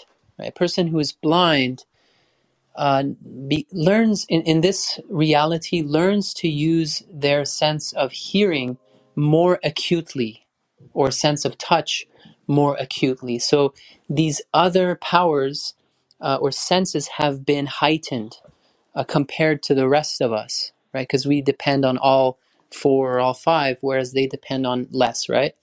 So in the same manner, you could, that's a very good point that you brought up, because it's very possible that an autistic person who may have difficulty expressing themselves, they may have heightened their ability to express themselves through art, which we know to be the case. Like I have a friend who's on the Asperger's spectrum, and he's one of the best music producers I've ever known. Okay, like professional. And we know a lot of autistic people on the autistic spectrum are geniuses in many ways. So the suppression or the removal of one of your senses or abilities gives way for the heightening of the other senses through compensation. I think maybe it's like a compensative mechanism that we have. So I totally do believe that for sure. And there's this one guy, I forgot his name, but some of you may have heard of him, but he was autistic like for so many years, right? For like 20, 30 years, and then somehow popped out of it, right? Popped out of it. And then he wrote a book about how his entire life he understood exactly what people were telling him, but he couldn't communicate back. He couldn't express back, and that was a torture. And how people were treating him, like the way they were talking to him, like very demeaning and childlike, like he was stupid or something. You know what I'm saying? So I'm not sure if you guys heard about that guy, but I thought I want to buy his book. Welcome, Ricky. How are you? Nice to see you. And Happy New Year.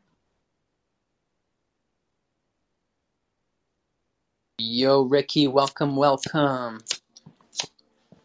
Happy 2022.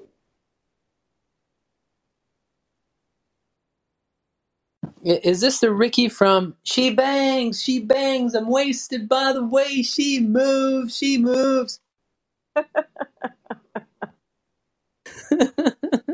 You mean Ricky Martin?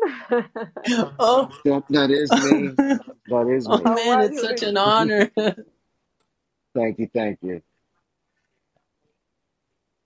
Can you do an a cappella for us, for one of your top Billboard songs? Bless us with your. No, you don't want to hear that. With your talent.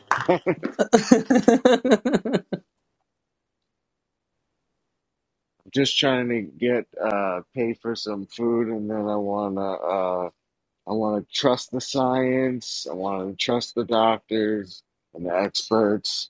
Right after that. I know you're not telling the truth, but nice try, Ricky.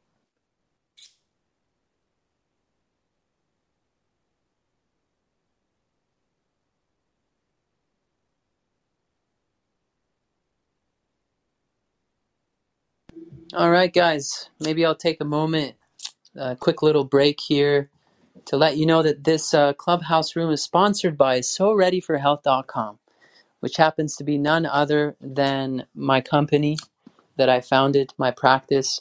You guys need help with any kind of so-called disease, you know where to reach me. I offer consultations worldwide and courses also worldwide, and even you can mail in your hair sample from anywhere in the world to determine your toxic heavy metal levels, deficiencies, excesses, etc. And I'll be more than happy to assist you guys. So having said that, welcome to everybody who's new into the room. Tonight we're spending some time exposing the corruption of science, because those who have hijacked science have basically, are basically trying to tell you that you shouldn't question it, right? You shouldn't question it, that you should just trust the experts, trust the science, when we know full well, as we've been discussing, that science has been used for evil throughout the decades in many ways by bad players. It has been hijacked, it has been weaponized. Sure, there are some good things in science, but like anything else, it can be used for good or for evil, depending on who is running the show, right? Education can be used, or schools can be used to educate or to indoctrinate and dumb down.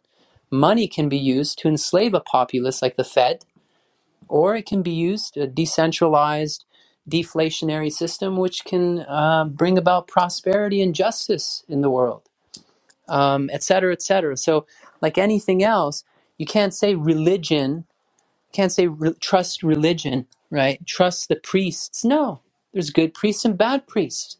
There's religion that's been hijacked and perverted, and the meaning of the text perverted to suit the desires and the selfishness of those who interpose themselves between us and our Creator. And then, you know what I'm saying? So everything can be used for good or for evil, and that's really the main point I wanted to share, or that I wanted us to talk about tonight, is that science must be questioned, especially because of the reputation it has had over the past 100 years. Insane, dark reputation, which we've discussed and will continue to discuss. So feel free to share your thoughts.